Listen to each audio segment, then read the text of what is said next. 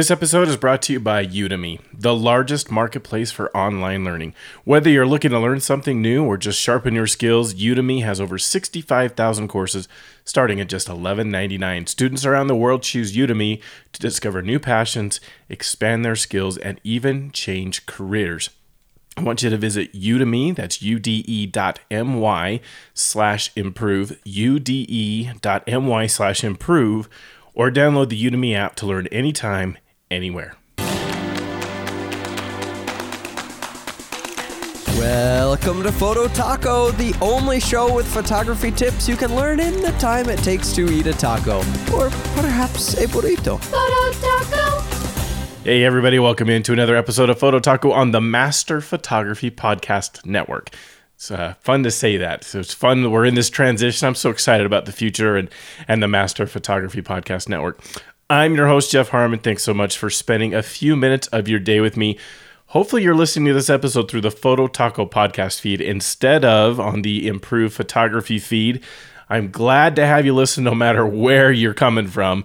But as a reminder, sometime in June 2018-ish, Photo Taco episodes will more rarely be found on the Improve Photography podcast feed or even going forward in the Master Photography podcast feed, as we intend to kind of convert that over in June 2018. So if you haven't already subscribed to the Photo Taco feed, unless you're driving, please pause the show right now and go do that. Yes, you on the treadmill, you need to pause right now and you need to go to subscribe to the Photo Taco podcast. I'd really, really appreciate it. To add just a little incentive to subscribe to the Photo Taco feed, I'm running a contest. The prize is a 30-minute Skype session with me where I will process as many photos from the winner of the contest as we can get through in those 30 minutes. So the winner will send me either raw files or whatever photos they want me to work on, and I'll load them up on my local computer. I will share my screen via Skype, and we will talk about things as I go through it. So if you've ever had any video training courses using Lightroom or Photoshop, and you've watched as people have shown you how to do post-processing, that's really, really valuable kinds of training. This is even better because it's going to be with your own photos. So as I'm working my way through them, as I'm changing sliders, as I'm adding adjustment brushes or filters or doing anything in Photoshop, I'm going to be able to say, here's why I'm doing it and explain what I'm doing. And if I'm going fast or I'm doing something that you don't understand, you can say, whoa, wait, tell me what that is. Show me that again or something like that. It makes it really, really effective. So that's the prize. I hope it's something that you will all love to have. And to enter to win the contest, you have to subscribe to Photo Taco on the podcatcher of your choice, and then take a screenshot on your phone of your podcatcher showing the subscribed evidence. The evidence that said you are subscribed to the Photo Taco feed, and then send that screenshot as an email to phototacopodcast@gmail.com.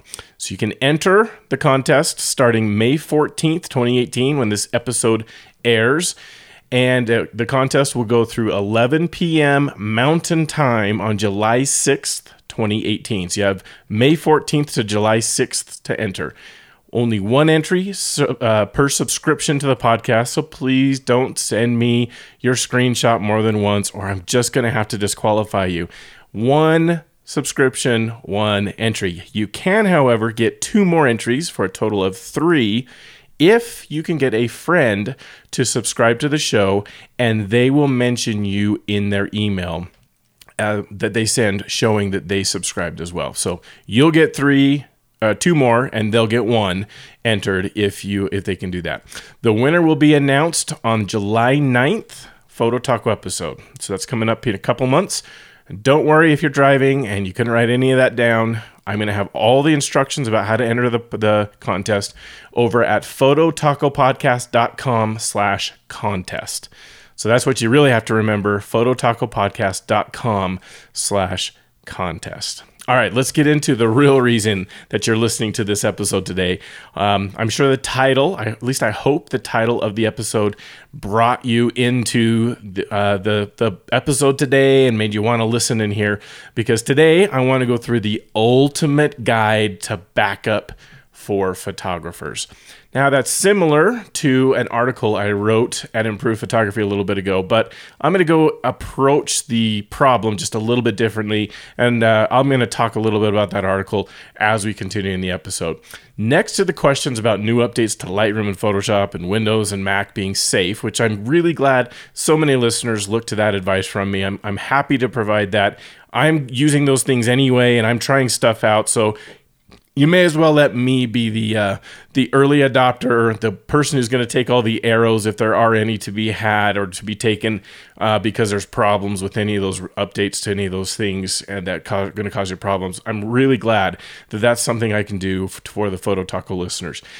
This question about the backup is kind of the second most prevalent topic of questions that I get from listeners.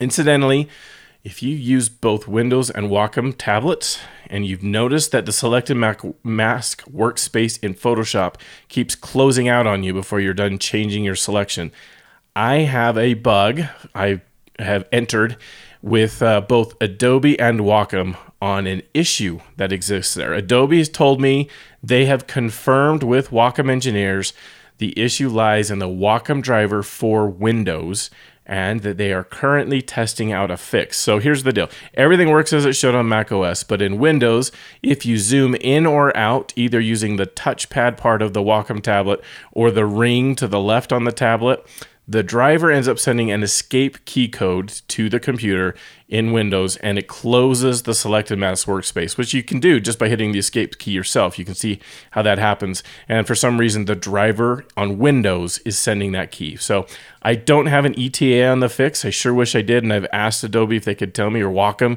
Tried to contact both of them and say, is there any idea when you're going to do this? Because I've had this issue for several months. It's been since January 2018 where I first noticed it. And it's still a problem. I have the very latest version of Windows, very latest Photoshop, very latest Wacom drivers, and it's still an issue as I record this in May 2018. So if you've noticed that, just a little nugget that you can get from listening to Photo Taco, that there's a problem there. And I use Selected Mask Workspace. Oh, by the way, it's also applying to Refine Edge tool. So either one, even if you use the trick to get the legacy Refine Edge tool, it's a problem. So if you've noticed that, it's not just you, it is a bug, and there's some people kind of working on it. All right, so next to those kinds of technical questions, backup is the most prevalent question I get from listeners, and I totally understand why. It's because it's just not easy. Backup is hard. It's too hard. To do it right, it takes some investment in hardware, it usually takes just a little bit of know-how, and it can even take a lot of know-how. And if you've been doing photography for very long, for more than a couple years, it means a really significant investment. So to make matters worse, you really won't want to solve this problem once, because making that investment as you're just getting started as a photographer, like the full-blown massive amount of data investment, just doesn't make sense. We'll get to that by the end of the show. Here's what we're going to do, though. We're going to talk quickly about kind of the first of what I call two storage walls that photographers hit. Kind of like a race car driver slamming into a wall. One that they just didn't expect, they didn't see, it's just all of a sudden happened. And it doesn't happen just once, but it happens twice. So the first wall the photographers slam into, the first storage wall they run into, is when you fill up that hard drive on your computer. Bam! Right there in the first wall. It happens like suddenly. You didn't think about it much. You didn't realize how much space these photos are taking. Maybe you even just were shooting JPEG and you just kind of switched to RAW and didn't really see that headed for you, that's going to take up so much more space on your hard drive, and boom, you're right into that wall. So many listeners have contacted me in a total panic when this happens to them, mainly because they're just not sure where to go with it. They're not sure how to solve the problem. And I'm hoping that this podcast episode, this Photo Taco episode, will be one I will refer to a lot in the future to be able to say, well, here's a thing you can go listen to, something that you can go do about it. You can learn all about kind of what your options are, where you can go, and what you can do. I mentioned that I wrote an article over on improvephotography.com a couple of years ago. I think it's about 3 years ago, actually. It's called The Ultimate Backup Workflow for Photographers. So, yeah, I'm kind of repeating just a little bit, but that article takes a little bit different slant to it and has some information that I'm not even going to cover in here too. So they're kind of different, even though I made the titles be very similar. You're going to want to check out both. So I'm going to put a link in the show notes over to that article so that you can go and read that and check it out. What a lot of photographers don't realize is not only do they have to figure out how to get more storage for their photos, which is actually pretty trivial, but the part of the wall they didn't see coming when they hit it was that they also have to figure out what they're going to do about backup.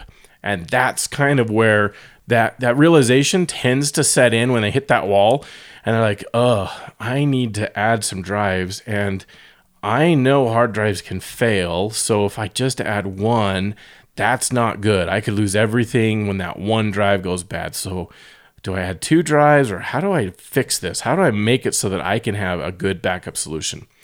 All right, so I shared, I even heard from some people just this past week. It's kind of why it made me decide to do this episode today.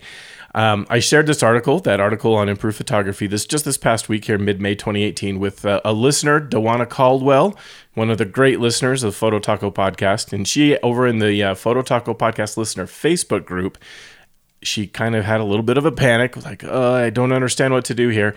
I pointed her to that article because that's the resource I had at the time. And she's like, oh, that's exactly what I needed. Thank you.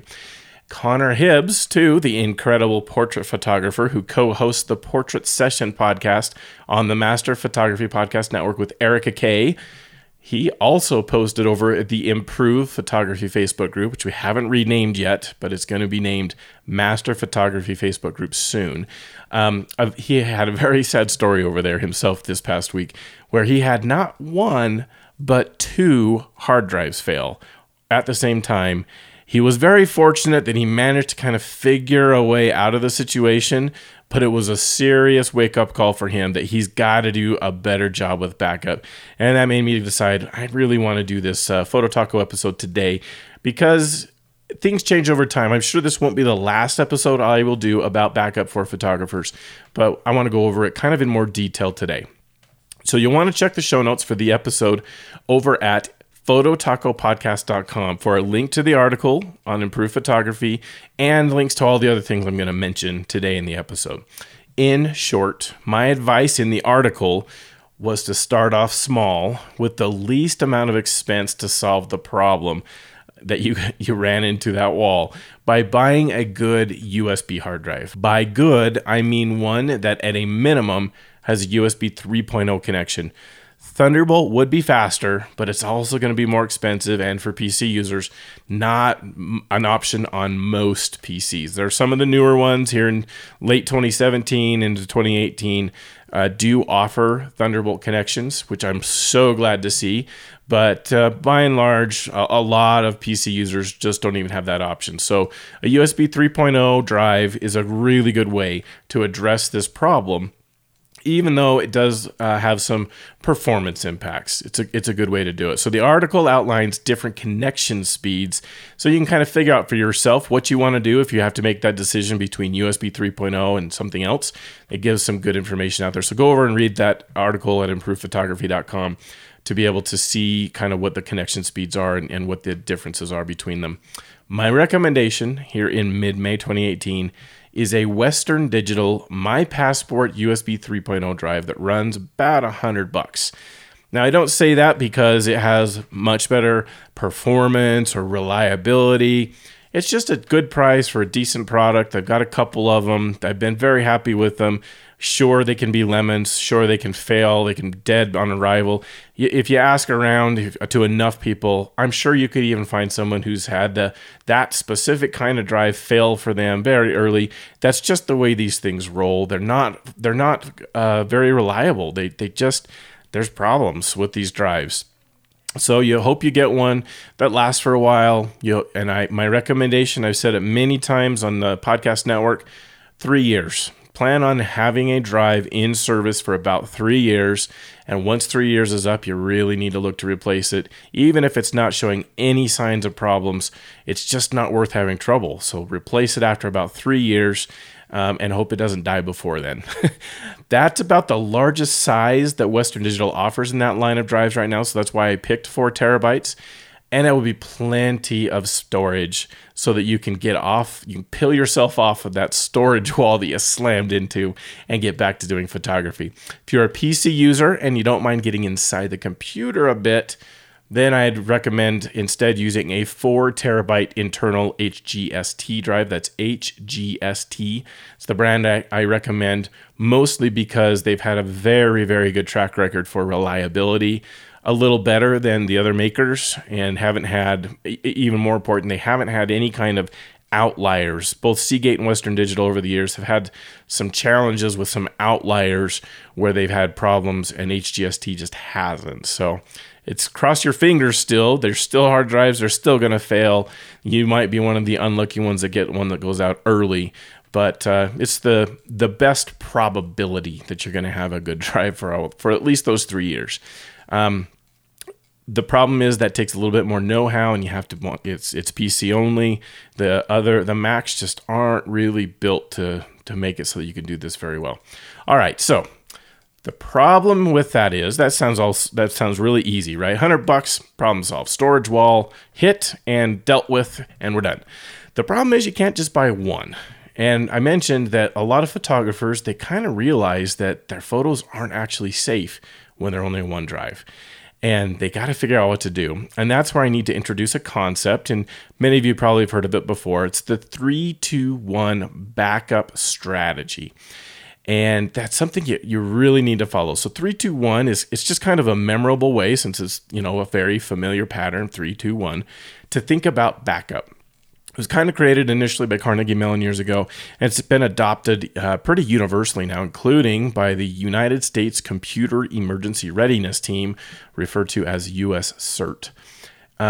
And so they have a really good document. I linked in that Improved Photography article. I linked to their PDF where they outline kind of pros and cons of different ways to solve this problem, ways to think about the 3-2-1 backup strategy. But kind of in general, basics, it's you need to have 3 copies of your photos kept on 2 different types of media, and one of those copies has to be stored off-site.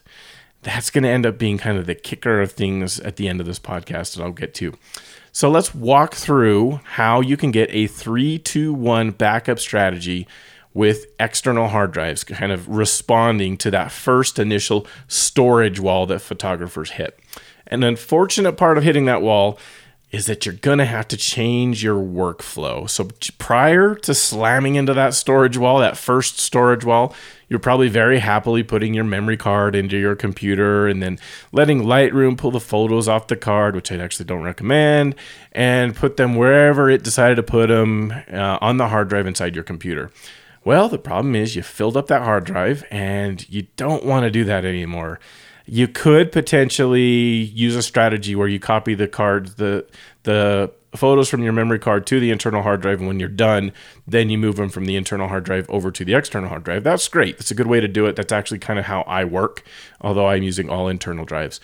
But it's a little more complicated, and I want to make this more simple. So really what I'm going to recommend here is the goal would be just don't put your photos onto your main computer hard drive anymore. You need to change your workflow now so that you're going to be putting the photos onto that external drive. Only one of them, and I'm going to talk about how to get to the other one in a moment, but let's call it your primary external drive that you're going to do that. I recommend that you use Finder on Mac or Explorer on Windows to do this rather than Lightroom for both speed and accuracy, meaning Lightroom in the past has been known to lose files if it's moving them for you on the drive. So I don't trust Lightroom to it. It's probably not as much of an issue today as it was years ago, but I just don't want to take the chance. These photos are so valuable to me, I don't want to risk them. So I recommend Finder or Explorer. And even if you have to move them from the internal drive that you filled up to that external drive because you ran out of space, I recommend using Finder on Mac or Explorer on Windows to do that too. And then launch Lightroom after you've done that. And then go tell Lightroom where the new files are. So either way, you kind of need to change your workflow because you're no longer going to be able to just import them to your internal hard drive. You're going to have to make sure that Lightroom is putting those, if you're using Lightroom to put the files from the memory card to the drive, that it's going to the external drive, or make sure that you're doing it on Finder on Mac or Explorer on Windows.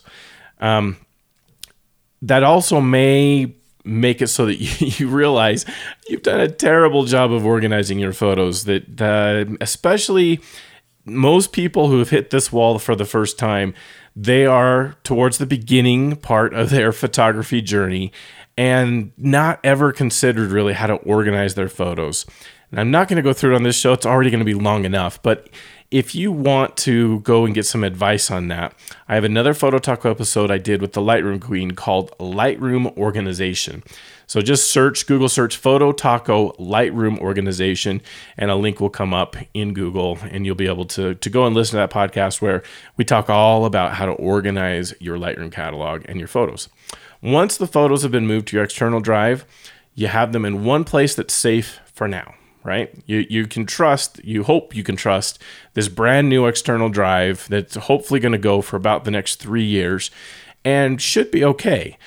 The next thing to do, though, because we want to do our 3-2-1 backup solution, you only have the photo in only one copy of the photo at this point. You kind of have your memory card still, which if you can keep that around for a while and not have to reuse it, that's great. That's in second place. But it's not going to be a long-term solution probably. So that's why we need the second external hard drive, and why you need to be able to get your photos from the primary drive over to this secondary drive, so that now you will end up with 2 copies of the photo. All right. We still haven't made it to 3, and we still don't have 2 different media types, and we still don't have one offsite. So we haven't really met any of the 3-2-1 requirements yet. But let's talk about how it is you're going to get the photos copied between those 2 drives. You could do it manually. That's a very reasonable approach, but I know there's no way I could do that. I'm not nearly disciplined enough to remember every time I bring photos from my memory card over to the drive that I also need to copy it over to the secondary drive. It's just going to take more time, and I'm so anxious to get going on processing the photos, taking a look at them. I know myself. I know I'm not going to do that. And I'd be willing to bet that most of you listening, if you thought about it, are going to say, yeah, there's no way I'm going to do that either. I'm not going to manually copy that over. So that means we need to come up with an automatic solution that's going to copy it from the primary external drive to the secondary external drive. There's a number of solutions to do this for both Mac and PC. I personally am using a free tool from Microsoft called SyncToy, S-Y-N-C, SyncToy, all one word. Free tool comes, I think you do have to download it now, but it used to come with Windows, but now I think you have to go get it separately. Fabulous tool, works really well. Pretty simple to configure. The only challenging part is you have to go into Task Scheduler and set up a task to run it automatically. It won't by itself automatically start up and go synchronize it, but it's pretty easy to set it up so that photos from one drive get automatically copied over to the other drive. And then when you set up Task Scheduler, you can make it happen every night. I do it every night at 11 p.m. Mac has a free tool called Automator. That's kind of a similar sort of thing. It takes a little bit of know-how to figure out how to set it up, but it comes with Mac OS built right in. And if you have a little bit of technical knowledge, you can probably figure it out. Lots of commercial applications available on both Mac and Windows to help here too, though I haven't personally used any of them, so I really can't provide a good recommendation here. If you have a good recommendation, I know I've seen in the Facebook groups, Super Duper for Mac's been recommended. I think some PC apps too, but I can't remember what they are right now.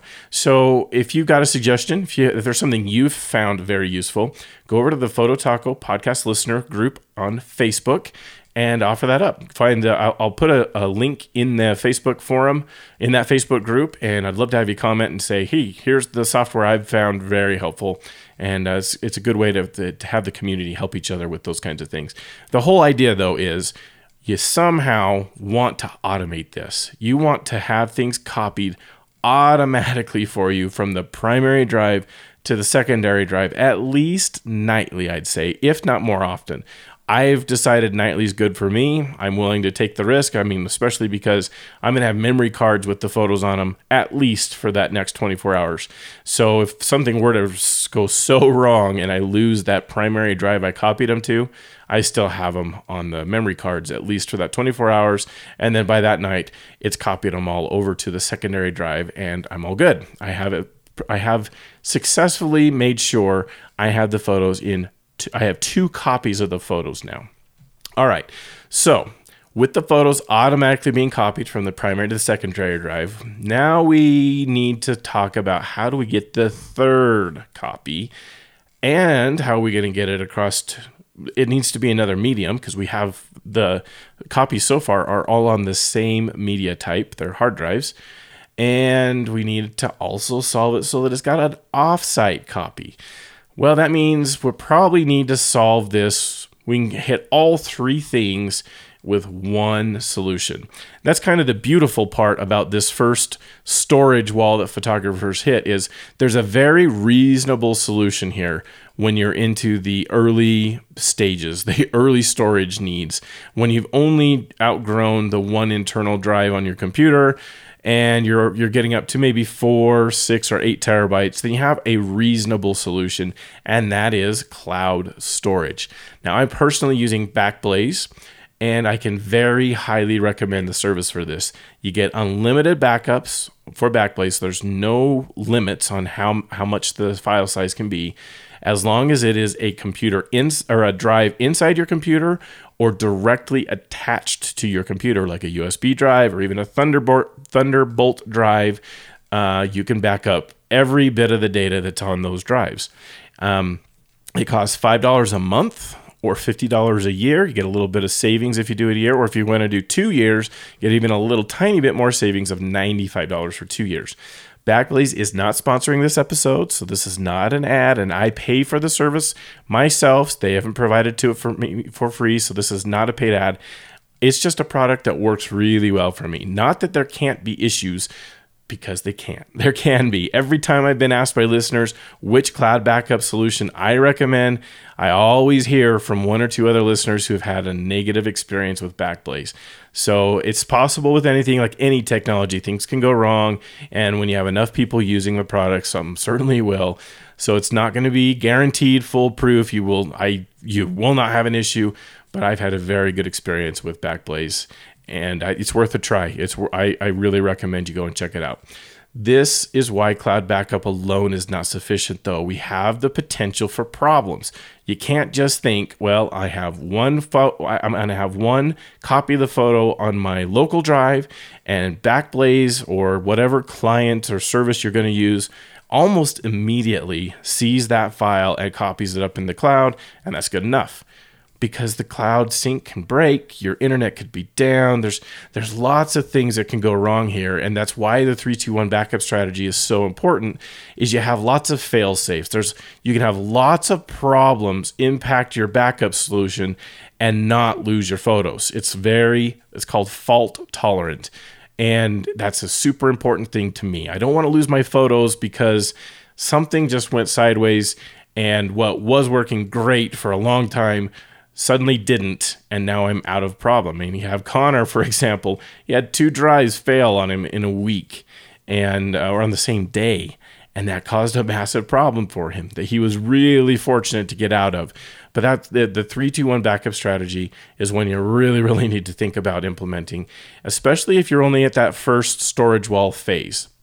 I did a Photo Taco episode with the head of marketing over at Backblaze to talk about challenges photographers face with cloud backups and how it is the company plans to stay alive when so many of their competitors have failed. So you can check out that episode by searching Photo Taco Cloud Backup, or you will find the link in the show notes over at phototacopodcast.com. There are other solutions many listeners have told me about that I've tried. They have Amazon Prime, includes unlimited photo storage, including most kinds of RAW files that don't count against any kind of storage requirements. And there's a client that will watch folders and it'll automatically sync them to the cloud. It's a pretty decent solution. I still am using Backblaze, even though I'm also using Amazon Prime. And so I'm choosing actually to use Prime to back up my exported photos, especially because it was a good way to try to get them to sync to my phone so I could share them on Instagram and Twitter, mainly Instagram. Google offers something similar. Problem is, to my knowledge, I don't think RAW files are included in the unlimited photo storage. So I think that counts against your storage. So you'd be paying for that, and it's going to be more expensive than the Backblaze solution. I've also found early on that the Google Sync client was flaky until it just recently, within the last couple of months here in early 2018, they redesigned the Google Sync client, and it's working much better now. My experience has been a lot better. You have other solutions too, like Dropbox, for example. That's a common solution I've heard talked about, and boy, it's great. It's a really, really good solution, but it's also very expensive in comparison. They're trying to solve the problem differently. Backblaze isn't attempting to make your files available to you one file at a time easily and synchronizing between multiple computers. It's just taking the files and putting them up in a cold storage so that if the worst happens on your local copy, you can get a download. So they're trying to solve problems differently. And Dropbox is offering a service that's priced accordingly because it's doing things differently. You have a massive advantage in that your photos are going to be available to you anywhere in the world at any time. And you can even use it to sync like your entire Lightroom catalog, not only your photos, but your catalog, and then kind of have all of Lightroom in your catalog available to you across multiple computers. There are some caveats there. It's more expensive for one, but you also have to be super careful that you don't run Lightroom and open your catalog across two different machines and work on them at the same time. It's a good way to have a problem with your catalog file and corrupt it. But it's possible, and I should probably do a Photo Taco episode on how to set that up. Also, you need to be aware that most ISPs will throttle your connection to any backup provider. It doesn't really matter which one, if it's Backblaze, Amazon Drive, Google Drive, Dropbox, whatever solution you go to use. Most of the ISPs recognize that traffic is backup traffic, and it doesn't need the priority that a lot of other traffic needs, and it slows it down on purpose. If they're managing their network, they're trying to make it so that customers have a good experience with other things like voice or Netflix or services that are sensitive to speed, and they can slow that down, and it's still going to function. It's just going to be slow. So they do that on purpose. For me, for example, the initial sync of my photos, it was about 3 terabytes that I needed to sync at the time I signed up with Backblaze a couple of years back. And the first 2 days of syncing, it looked like it was going to be done. All 3 terabytes are going to be backed up in less than a month. It was like 2.5, 3 weeks, something like that. But after those first couple of days, my ISP, which is Comcast, they throttled the connection, and it ended up taking 8 months for me to sync 3 terabytes of data.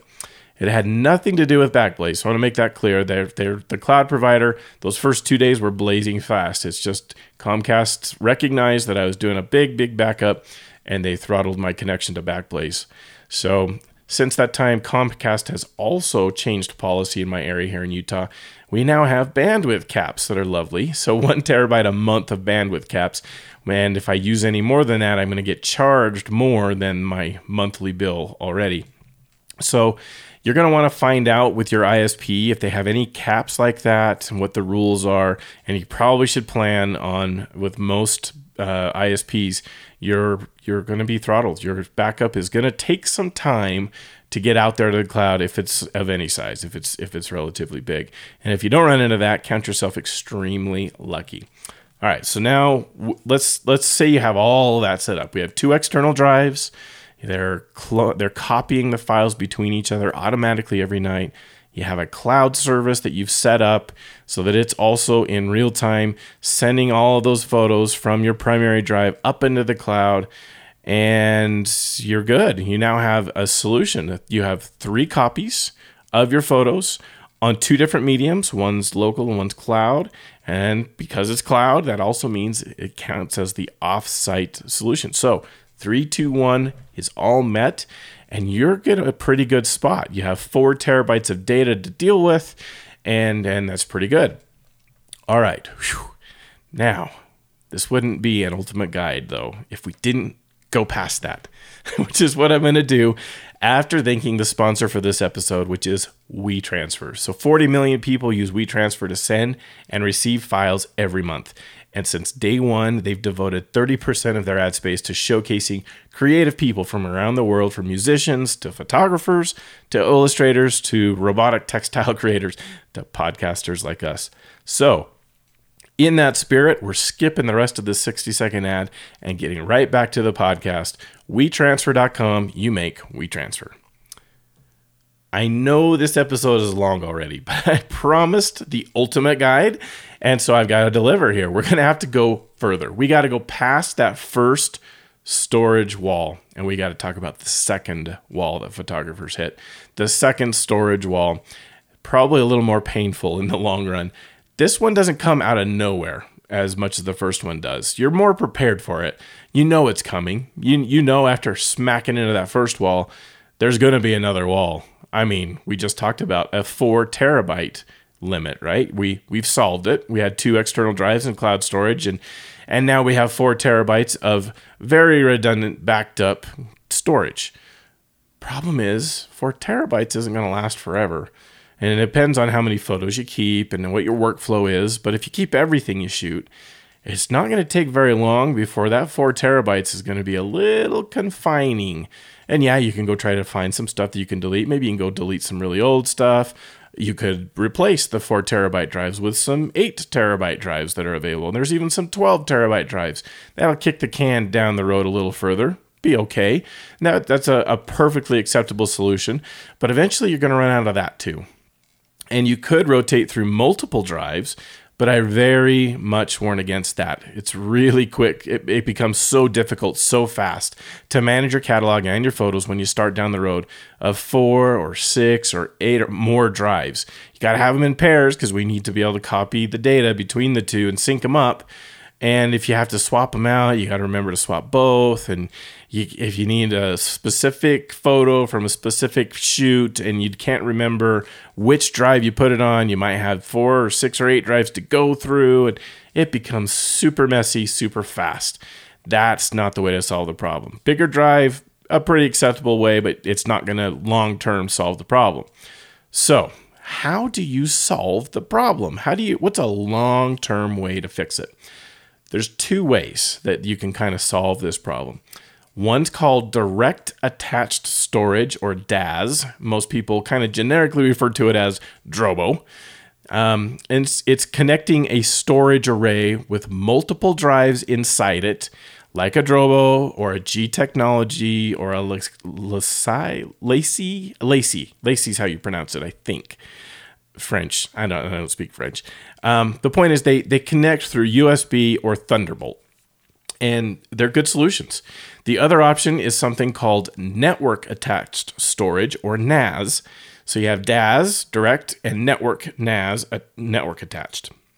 And this is kind of the same thing. You're connecting a storage array with multiple drives inside it to your computer through a network connection.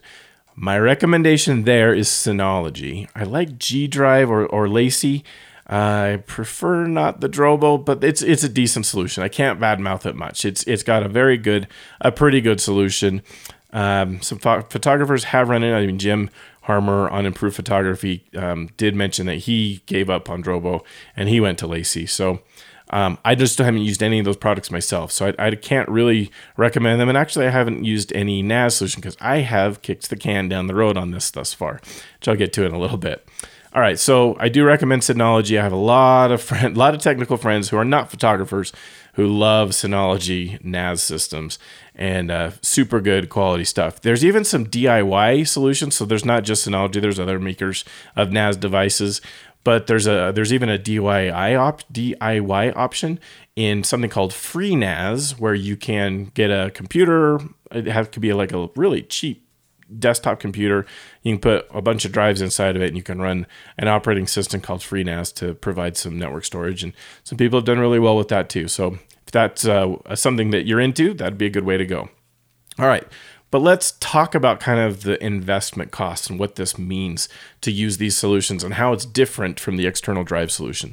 So we'll use Drobo as the DAS solution since it's so common for it.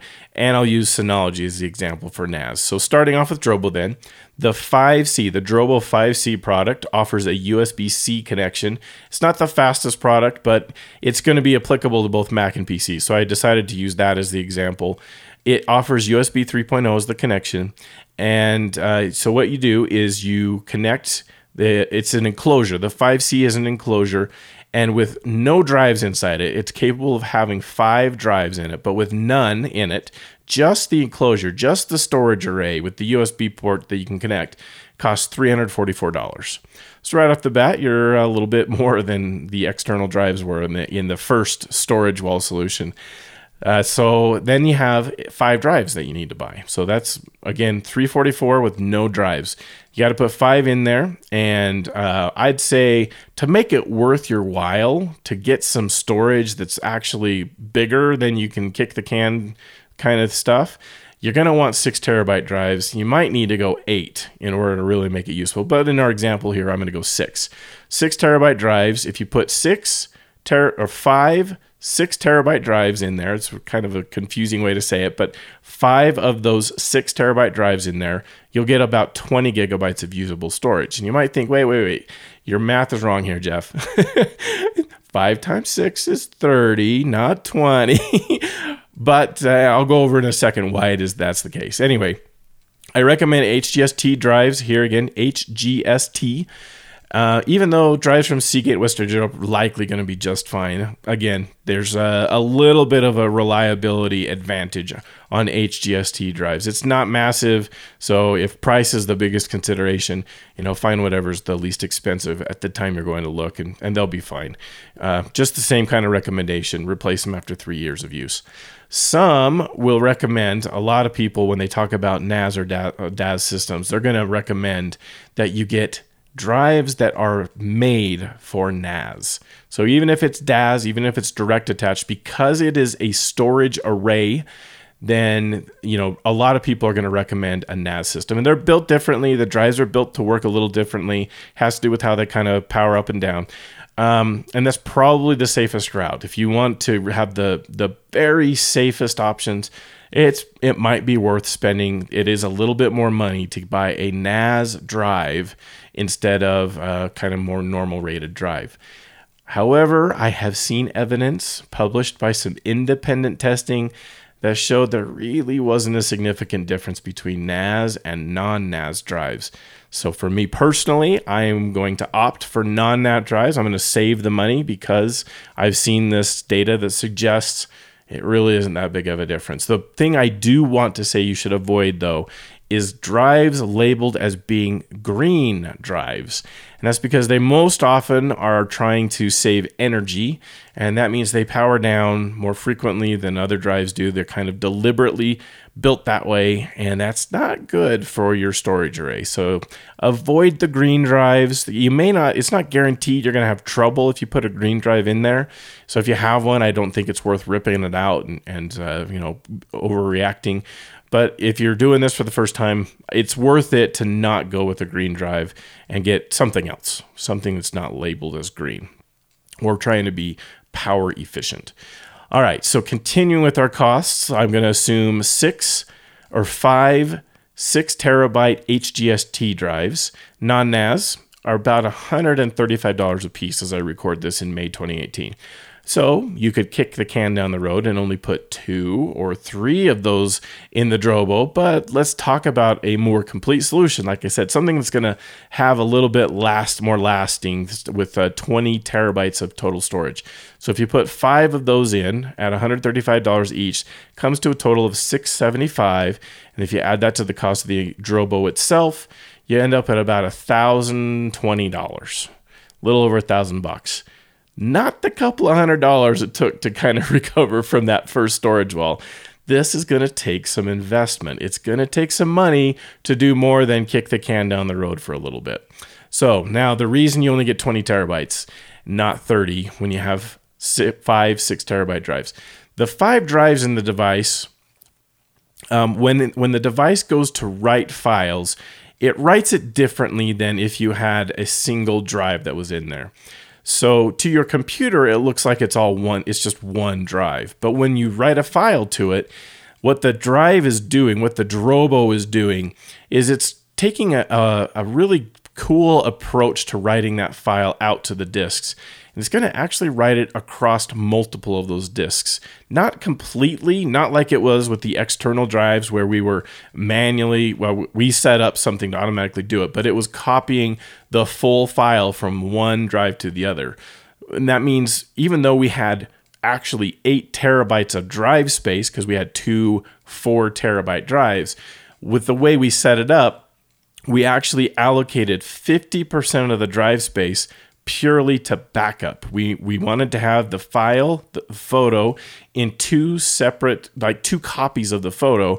And so we had one on the primary and one on the secondary. You gave up 50% of your storage capacity to having it a redundant storage to make up your backup solution. And that's being approached in a little bit smarter way, but you still have some storage that you have to give up in order to get that kind of redundancy and make it so that you can have a hard drive fail and not lose everything. So there's ways to configure Drobo or NAS so that it's not redundant at all and you get the full storage. There's ways to make it so that it's even more redundant. You can even lose up to 2 drives in the array and not lose any data. But kind of the default configuration, and one that's pretty good that I do recommend, would be the kind of the default system. You're going to give up 33% of your storage capacity in order to have it so that one of the drives in the storage array can fail, completely die, and you won't lose any data. So that's pretty cool that it's only 33% instead of 50%. But that's kind of roughly the rule of thumb you should use, is 33% of the storage is going to be dedicated to the redundancy of the system and make it so that you won't lose it. If you lose one drive, it's going to recover from a single drive fail. And if you have 2 drives fail and it's only 33% of the storage is dedicated to the redundancy, now you're toast and you're going to lose everything, all of the data. So that's kind of a risky thing. Now let's go to the NAS side. We talked about the cost of the DAS, about $1,000, a little over $1,000. NAS, it's pretty similar approach. The biggest difference really is the way it's connected. It's connected through a network connection instead of a USB or Thunderbolt connection directly to your computer. You can connect to it via Wi-Fi even, but you're not going to want to do that because it's really, really slow over a Wi-Fi connection. So you're going to want a wired connection. There's even ways that are really, really technical and very expensive equipment to make it so that the network connection can work really, really fast and get competitive with the speed you can get with USB or even Thunderbolt. But we're going to ignore that. That's not what this episode's about. A Synology DiskStation DS1517, which is super easy to say, can also have 5 hard drives, and it comes in at about $550. So it's a little bit more expensive than the drive from Drobo, but it's not too much more. The disc costs about the same at $675, so you're looking at $1,225 in total for the NAS solution. Giving up roughly the same amount of data in NAS to provide that redundancy again to about 33%. And so you get about the same storage. So you might wonder, okay, so like you're getting with the NAS solution, it's more expensive and you are getting slower on the connection. Why would anybody do a NAS instead of a DAS? Why would they do that? And the answer is complicated. I'm not going to go through all the details here because that's a whole different discussion. The short answer is NAS can do a bit more than Drobo can or a DAS can. For example, you can connect multiple computers to it at the same time. So it's something that's different and it's more valuable. And that's just how kind of it costs. So the point is, though, whether NAS or DAS, you can kind of pick. You're going to have to work out kind of what the speed requirements are, what your money is, what other features you're looking for. You're going to have to decide for yourself which one of those solutions. Either one of them is a pretty good way to not kick the can down the road and solve the second storage wall that photographers hit. But we haven't talked about the 3-2-1 backup strategy related to arrays yet, storage arrays. Yes, a storage array solution provides redundancy. In the example, I said 33% is lost to providing that redundancy, so we can have one drive fail and not lose all of our data. But we don't truly have 2 copies of the photos in the drives. We're going to make sure that the photo is across multiple drives enough that when you lose one, you don't automatically lose all of the photo, but it's not truly in 2 places. So we're not truly following the 3-2-1 strategy at all with a storage array. It's not providing any of it. It's only 1 copy of the photo in the truest sense of the whole strategy. And when we're talking about this, that's what the strategy is all about, is trying to have enough fail safes, enough backup that things can go really, really wrong and you're still covered. And that's just not quite the case with the storage array. So really, to solve it, to really do it so that you were providing 2 of your copies locally, you need a second storage array. That's if you're really going to meet the full 3-2-1 backup strategy, you're going to have a second storage array at twice the cost, of course. Ouch, ouch, ouch. That's really painful. So you're going to have to make a decision for yourself. Are you comfortable with the fact that you do have protection from a single drive failure and you're not going to lose everything? I mean, after all, you can't have 2 fail at once, right, Connor? You can. You're going to have to decide for yourself, though. Is it worth the expense and the protection you get by having a second storage array? Or are you going to be okay with the risk, knowing if you have more than 1 drive fail in it, you're going to lose everything, and that's going to be bad. You're going to lose, not just the photos that were on that disk. You're going to lose every photo on all of the disks. And that's why you really can't consider it to be more than it's 1 copy. That's all there is 1 copy of those photos, because you're going to lose all of them if you lose 2 drives. All right. So like I said earlier, I haven't gone here myself in solving this problem. I currently am using 2 6-terabyte drives inside my computer as I record this in May 2018. So I kicked the can down the road. And it's because that $1,000 investment, or if you're going to really solve it, the $2,000 investment to get 2 storage arrays, that's really hard for me as a hobbyist photographer to swallow. And if I'm going to do it, I actually want to invest in something that's even bigger than a 5-bay storage array. I want one that's going to have 8 bays. I want to get something that's going to make it so that I kick the can way further down the road and have something that's going to offer a lot more flexibility and solutions. So it's going to be extremely expensive, and someday I will go there. It's just not today, not yet.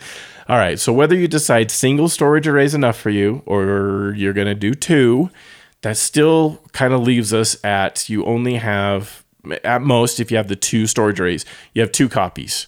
But we haven't got 3 copies yet. We don't have it on 2 different mediums, and we don't have it 1 offsite. So now this is where we have our problem. And I mentioned it at the top of the show, there's not a very practical solution to this problem. Here we are today, 2018. I am not aware of a really good solution so that you can just add cloud to the mix and solve the problem. You can actually set up Backblaze to back up either solution, NAS or DAS. Although with NAS, you're going to have to get a different license. You're going to have to get Backblaze B2 licensing, which for 20 terabytes of backup, if you were to fill the entire array and you have to back up all 20 terabytes, it's going to be about $100 a month for that backup. Ouch, again. Oh, this is expensive when you're getting into this size of data. Then there's the consideration of how much your ISP is going to hate you if you have to sync 20 terabytes of data, or how long it's going to sync it. Now, hopefully you're kind of growing more organically. You've got solutions in place. Hopefully you kind of started your cloud backup strategy when you were back at the first storage wall, and you're incrementally adding it slowly enough that you're going to be okay with your ISP. But if you had to suddenly go do it, or if you're adding video, if you're a video producer, producing video, and you're going to add, 20 terabytes is not a ton of storage for video. And if you're adding it very, very quickly, at least here in the United States, there just aren't many ISPs or many places where you can get enough speed and standard bandwidth caps to really make cloud backup a possibility. So, what's a photographer to do? If you aren't using all 20 terabytes of the data, like I said, you can do Backblaze still, especially with Drobo, where you can actually still have DAS count as an external drive, and you can stick with the personal licensing with just the $5 a month. The problem is, I reached out to Backblaze, and they said, yes, technically that's true. There's nothing in the software or in the licensing model today that restricts you from setting it up that way. But boy, they're not going to like it. And if enough people do it, they're probably going to have to change that. So I don't know how long-term that kind of a strategy is. For NAS, obviously, that is clear cut. The software already recognizes when something's a NAS, and it will not back up the NAS. The personal licensing won't. You have to get that Backblaze B2. All right, so other than that, I just really don't know of any good options to get offsite backup when you have data this large. I've heard of solutions where people put another storage array at a friend's or a relative's house. Then they use some concoction of software. There's not really great commercial solutions for this, but some kind of setup where they synchronize between the two over the internet. But that really only solves the licensing cost problem of something like Backblaze B2. It doesn't really solve your ISP problem where they're not going to like you syncing that much data. And it's still going to take a long time in most places in the United States. I just am not aware of any way to do it. The other solution I've heard people say is, all right, I got a second array, and not so I can keep it at my house and have 2 copies at my house, but I'm going to manually copy stuff or manually sync stuff to that second array every month or every quarter. And then I take that array, the second array, and I put it at my neighbor's house or my friend's house or my family's house. And then it's offsite. And yeah, we're not really doing the full 3-2-1 still because I only have 1 array at my house, but at least I have another copy offsite. The struggle I had there is those same people, when I dig in and say, okay, so how consistently are you doing that? They're not. They're not consistently doing it. They don't think about it very often. And then they'll think, oh, it's been 6 months, or man, I think it's been a year, maybe 2 years since I've actually done that. I better do it again. And that's just too much time to go in between it, and you're going to lose stuff if you have a massive failure. So it's a challenge, and I just don't have a great solution here in 2018 when you're talking about 20 plus terabytes of data. The cost of a true 3-2-1 backup for that size of data, just not very practical for a photographer. For an individual person to kind of take on the expense that it is to really get 3-2-1 backup, it's just probably not worth it. Actually, it's a real issue. If any of you out there have a better solution, I'd love to know. You can let me know over at Photo Taco Podcast Listeners Facebook group, and I'd love to hear what you have to say. Maybe there's something new that I've never heard of, a good solution. I'd love to know if there's a reasonably priced solution that a single photographer is going to be willing to have, and it doesn't take like a computer science degree to set it up, because there's could be some. All you have to do is, and if that's how it starts out, that's a very good sign that this is too hard, and it's going to be brittle, and it's going to be so hard to set up that it's not practical. So if you have a solution that doesn't have those 2 problems, I'd love to know. You can let me know in the Facebook group. I'd love to hear it. All right, that's it for this episode. I know it was a long one. Hopefully it was good. Hopefully you got something out of it, and I hope you enjoyed it. If you can find everything Photo Taco related at the new home for the podcast over at phototacopodcast.com. There's searchable show notes over there. There's a link to the Photo Taco listeners Facebook group and a few other goodies that I'm working on that are only going to be available to the visitors of the website. And don't forget the contest that's going to run from this episode through July. The information about how to enter is at phototacopodcast.com/contest. You can drop me an email at phototacopodcast@gmail.com, and there's no question too basic or too complicated for the show. If I don't know the answer to the question, and I frequently don't, I will bring an expert guest onto the show, and we will walk through it. We will make sure to go through in detail to cover that topic. Photo Taco is part of the new Master Photography Podcast Network and you can find everything about Master Photography Podcast at masterphotographypodcast.com. Together, the hosts of the Master Photography Podcast Network, we want to help you to master your photography. The views expressed on this program by independent host guests and callers do not necessarily reflect the views of Improved Photography LLC or its advertisers. Some links mentioned on this program are affiliate links where a permission reserved. Olé!